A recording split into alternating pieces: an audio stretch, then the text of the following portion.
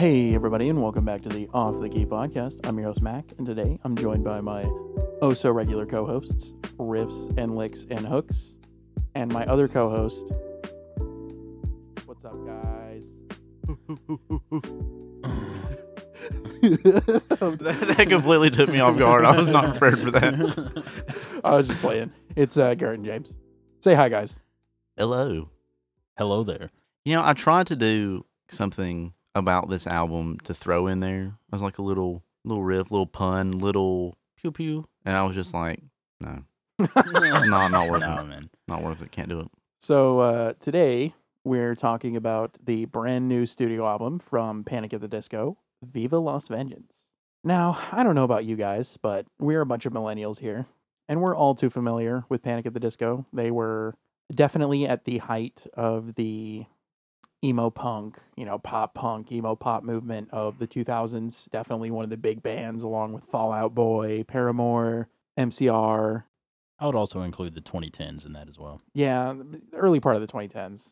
Yeah, Panic, I actually think they're one of the weaker bands of that era.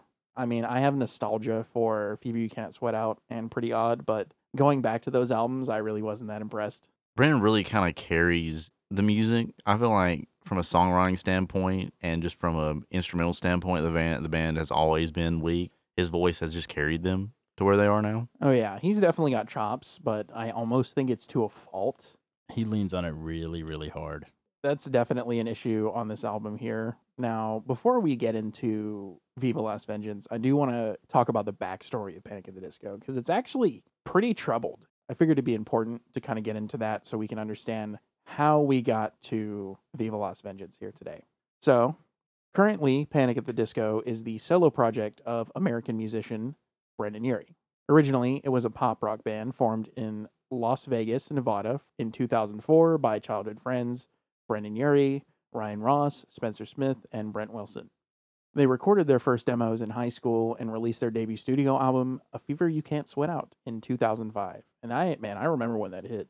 I was like 7 or 8 years old at the time. And my brother actually got the CD like day one. And man, we wore that thing out.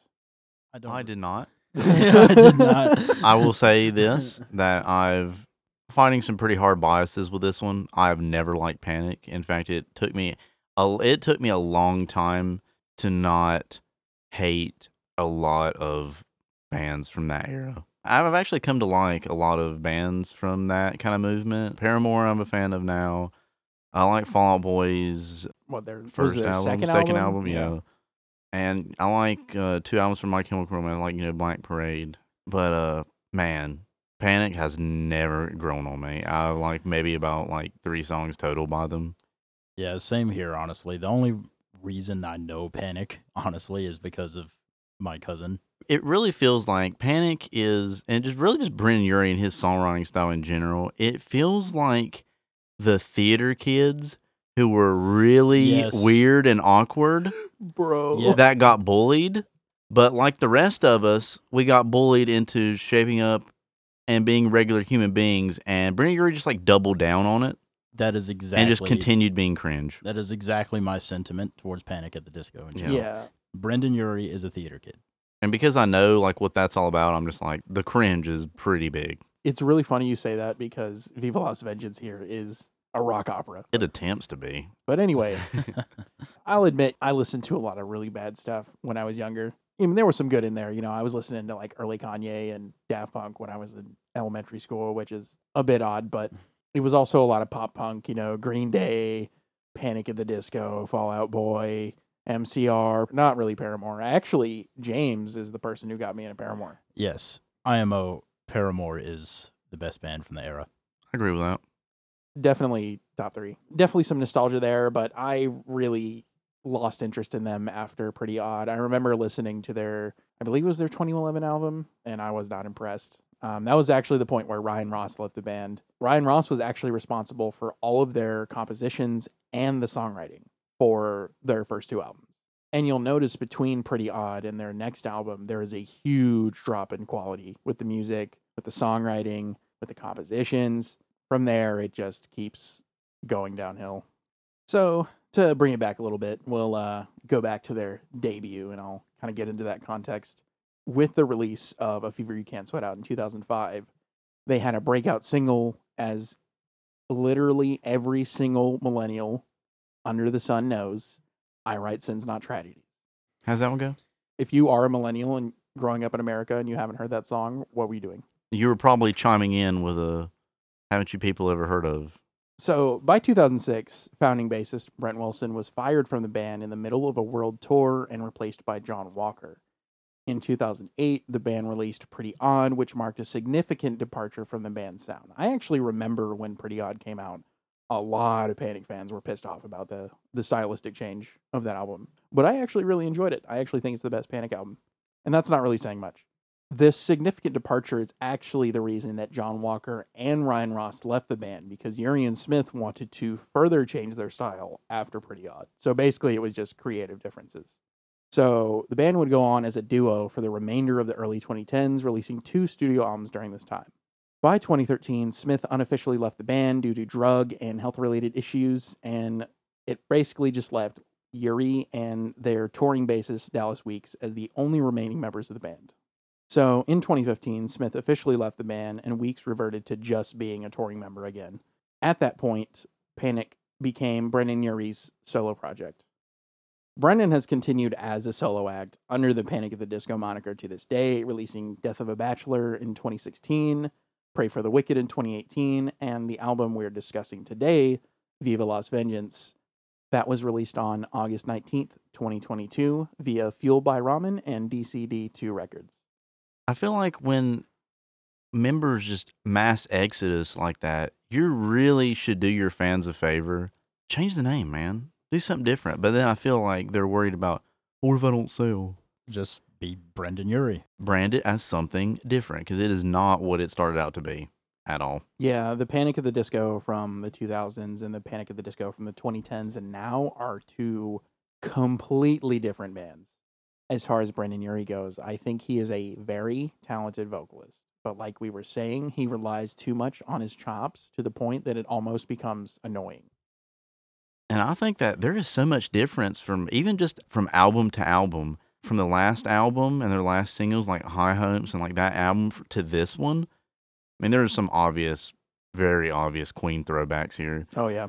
I mean, besides like his voice and his vocal stylings tying it together, there's very, very little in common. That's where we start to realize that Brendan Urie is really only the vocal talent.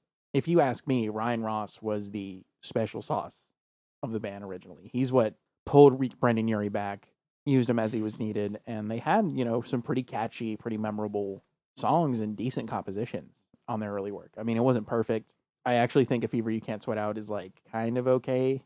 It's got some great singles, but I think it's a solid emo pop album. And same with Pretty Odd. There's a division of labor for a reason a lot of times in bands. Sometimes you've got to have that diverse creative force within a group to iron out all the edges. Brendan, while yes, he's incredibly talented and he sings and he even plays some instruments and stuff, but he can't do it all alone. Not only that, but there is something to be said about creative minds that have too much control. One of my favorite examples is actually George Lucas. The reason why the original trilogy was so strong was because he wasn't established yet. He had a room of other creatives that pretty much told him when his ideas were good, but they went too far, to limit them back in scope and to define them when he had good ideas. Whereas then in the later movies came, Yep. he got a little too big for his pants. He's like, oh, I don't need these guys anymore. And then his ideas went too far in scope. They were too messy. No one was there to check him on the dialogue. Yeah. Brendan essentially has arrived there now. He doesn't have anyone to check him. He's just going willy-nilly all over the place. You've got to have checks and balances. We're not here to say that, Brendan Urie's this terrible guy. He's this awful, awful person and musician and a piece of crap. No. That's not what we're saying here. We're just saying that Brendan Urie is beating a dead horse with Panic at the Disco at this point. I think he just needs to retire the project and move on, because Viva Las Vengeance is not very good. Or at the very least, actually build a band again. Get some more creative minds in there to put a check and balance on your ideas and mesh ideas together to make a better project. right now, he is big wasted talent. I think he is a great frontman, but not a great creative. Viva Las Vengeance showcases that very strongly. And now that's not to say that there isn't intent to do something cool and exciting with the album. Regarding Viva Las Vengeance, Yuri called the album a look back at who I was 17 years ago and who I am now with the fondness I didn't have before. I didn't realize I was making an album, and there was something about the tape machine that kept me honest. Brendan Urie also described the album as a cinematic musical journey about the fine line between taking advantage of your youth and seizing the day and burning out. Now, one thing to mention about Viva Las Vengeance is it's definitely an homage to music of the 60s, 70s, and especially the 80s. It was recorded live to an 8-track tape machine to capture a retro vibe and to recapture the sound that Yuri was influenced by on Viva Las Vengeance. Instead of feeling like an homage, Viva Las Vengeance feels like a bad cover. Yeah, like a bad pastiche.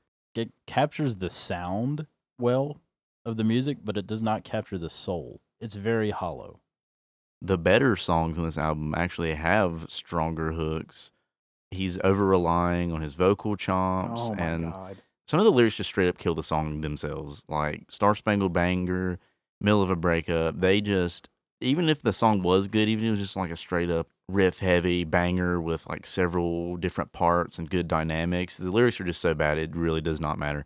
Although I will give prompts, I do enjoy the title of Viva Las Vengeance. Just the title in general, I like it.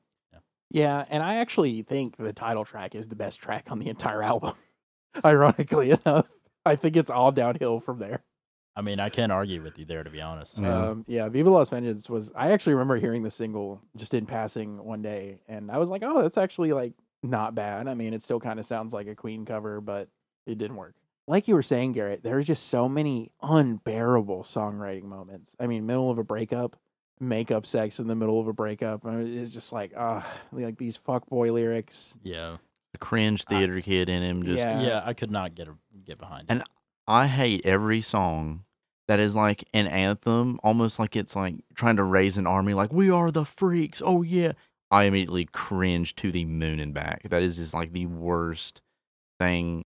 His intent to get back to this, the most rock that Panic has been in quite a Ages. while. Yeah. He had the right idea. Whether he just surrounded the room with like yes men, or whether he just didn't go out and find enough people to help him realize his vision, it just didn't work. It doesn't feel like a tasteful homage to what he's paying tribute to, Queen and even like other 80s bands, like he even mentions Dead Kennedys. What song was it where he's like, we are the new Dead Kennedys? It's Star Spangled Banner, Yeah, which I Star think Spangled is the worst song on this album. Oh, yeah, unquestionably. Easily.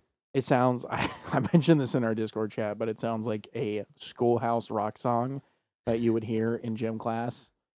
It feels like Brendan Urie really would have benefited from kind of how modern rappers do, where they get all these good producers and features on a project, giving them new ideas that kind of build up, and they added on to his vision. They really made, I feel like Brendan Urie, with his idea that he had, if he had some guys like some Rick Rubin, some old guitarists, maybe he had like the old guitarist, like, oh, here comes, not saying that this would make it any better, but I'm just throwing out some names like, oh, what if Nikki Sixx came in? What if Slash came in? Some guys that were actually there that could give me some ideas that Or could some play off that. perspective. Yeah. Or hell, even Brian May.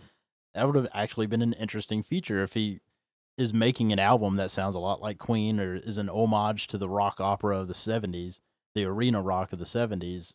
Brian May would have been a perfect feature, and he actually could have helped him figure out how these songs are supposed to go or how they're supposed to sound. Yeah, see, that's the thing. I agree 100% with you guys here. Like, great point, because I think this could have been an amazing album. I see the concept here, and I see the potential here, and I think if he, like you guys said, brought in people from that era that are still alive or that were in that era that could give him ideas to really send that home, this could have been a beautiful homage.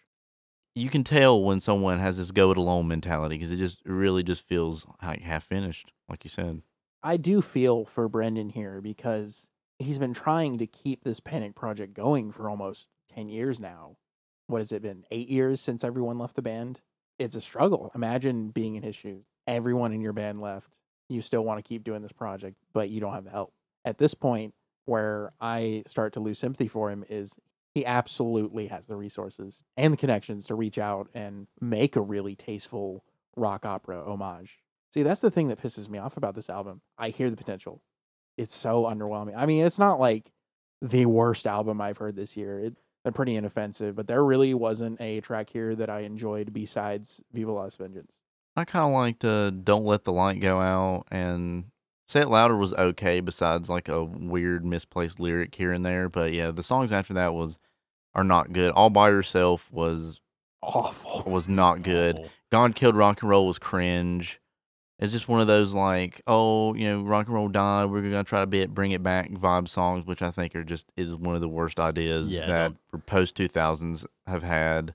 Sugar Sucker's pretty forgettable. Sad Clown's pretty forgettable. I've listened to this album 5 times now. My God, Matt, are you okay? No, are you okay?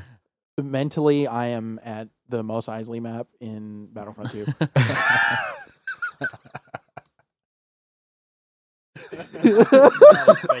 Mentally, you're the little Jawas running around. Yeah, I was just trying to find something to like about this band, but I couldn't. Halfway through, I was like, why did I pick this?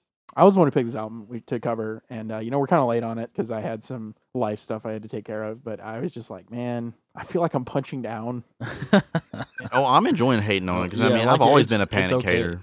It's just because I got a big nostalgia for the band, but I mean they have not put out any likable albums since the 2000s. So there are artists and bands that'll put out something crap, like let's take for instance like 6ix9ine, and you can hate on him all you want to, and then you think, who the hell's really listening to this? I don't need to waste my time on this. But I can't tell you how many times I've heard from people that like Panic, especially old Panic, was like their favorite band ever, and that they'll just slob on the knob of like Brendan Urie. I'm just like, I don't understand. Like, I just don't. Maybe they're old stuff, but it's like people like still excited for. I mean, I know a person that was excited for this album, and I'm like, man, how? It's like saying that I'm still excited for Star Wars movies. Oh, Garrett. I'm not. I mean, I'm still excited for Star Wars like shows and projects, but movies, like, no, that ship has sailed, and you have to realize, like, I mean, you can still have a little bit of hope, but you also need very cautious optimism when it comes to stuff like this. I think Brendan is way past his prime with Panic at the Disco. I mean, I think he could go on to do something else.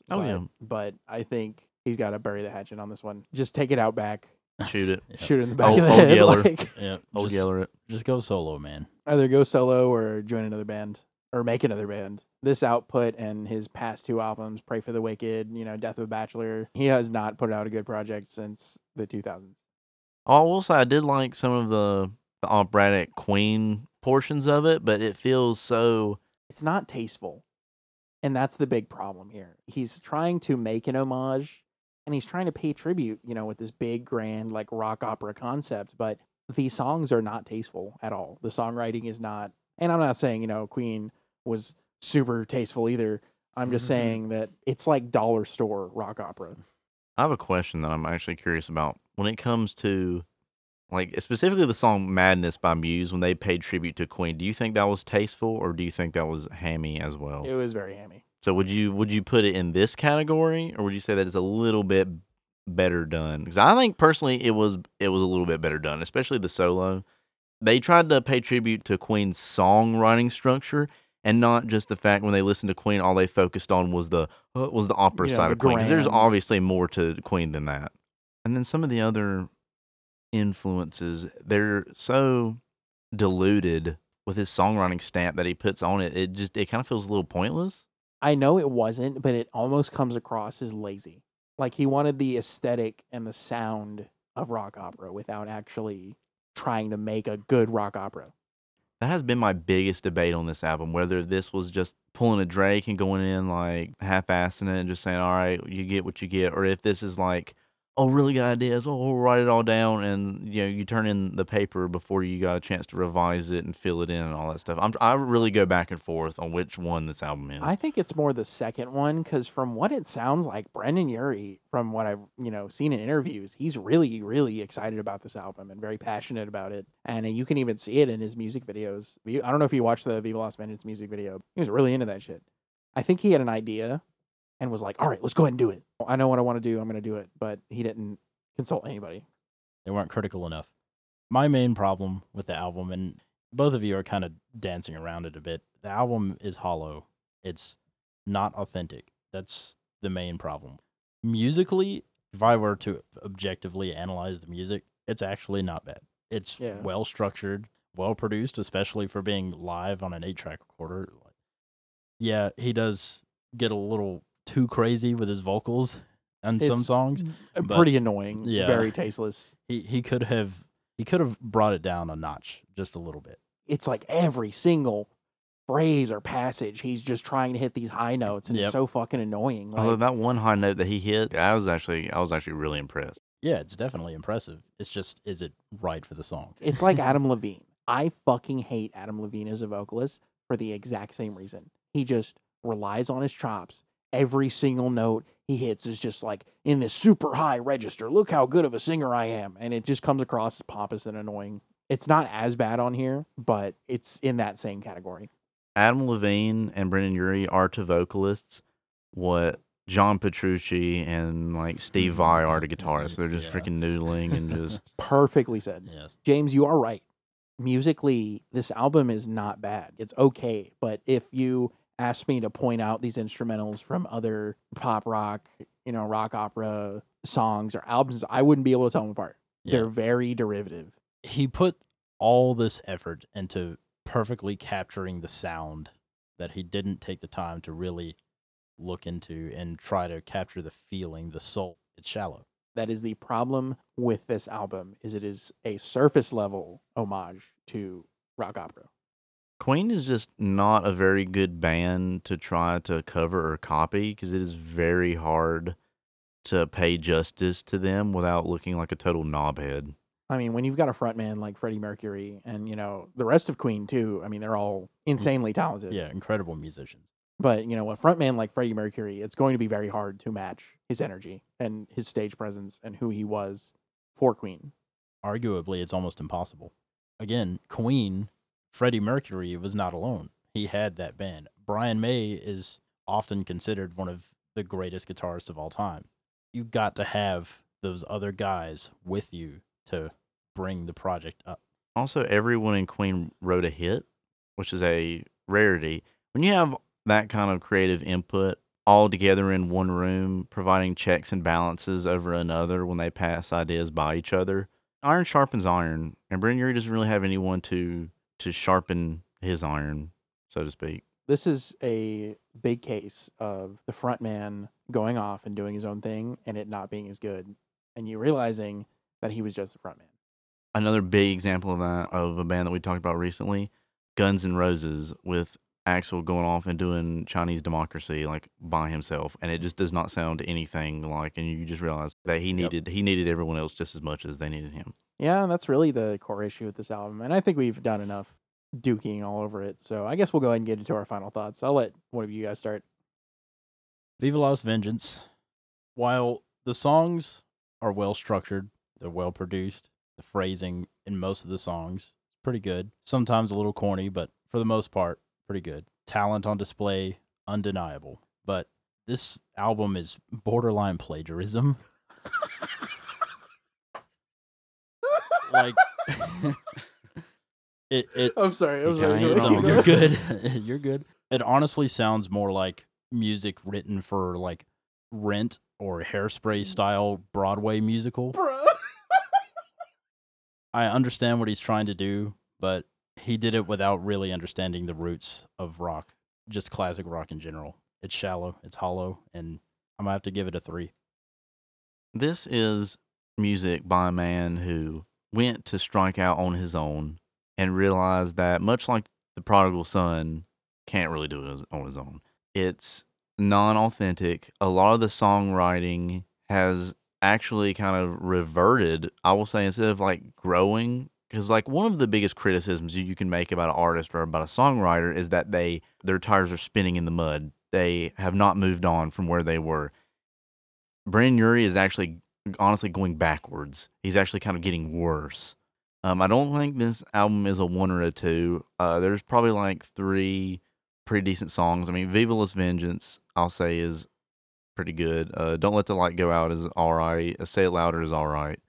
Everything else is either forgettable, Sugar Soaker, Something About Maggie, or just downright awful, like Middle of a Breakup and Star Spangled Banner. Man, Star Spangled Banner actually like pissed me off. And as far as like recommending this album, who would you recommend this album to? I would not recommend this album to anyone unless they just have a Brennan Urie poster in their room and they think that Panic, regardless of whatever happens, is a top 3 band in their books all time. I would not recommend this to anyone else, whether they like pop punk, pop rock, rock opera, rock in general. I would not recommend this to anyone else but the most dedicated of Panic fans. And even then, I would ask them to question and ask themselves one question: why? 3 out of 10.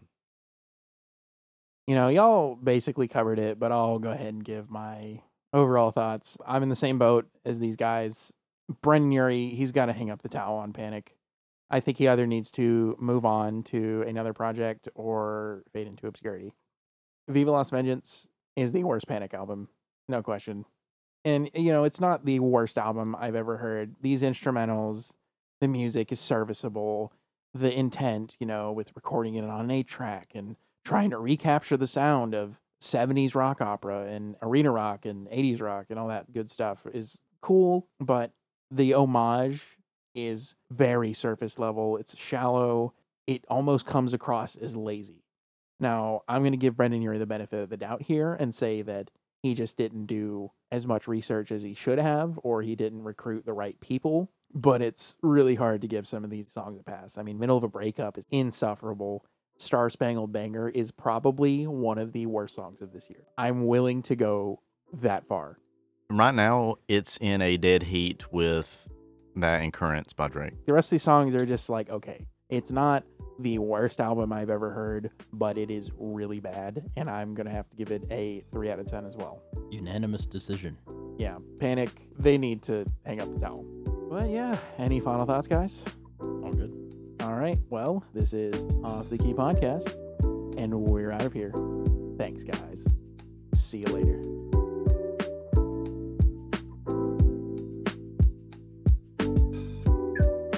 Well, it's kind of like with our love for the genres that he's trying to do. Yeah. It's like going up to a PhD. Someone that has a PhD in astrology and astronomy, astronomy, and saying like, no, the moon only moves like that because it's in like Mercury's in retrograde, and then they're just like, gravity. We love that genre, and then it's kind of like trying to preach to someone that has that is knowledgeable. Knows their shit. It's like, you're not fucking. No. You're not doing anything special, dude. It was just so fucking derivative. Anyway. Hey everybody, Mac here, and I just wanted to give a shout out to La Crembo for the intro and outro music. Also, check out our Linktree for where to follow us. We are on Instagram and Facebook and a variety of streaming platforms. And if you could give us a sub or a listen or even a follow, it'd be greatly appreciated. Thanks, guys. See you later.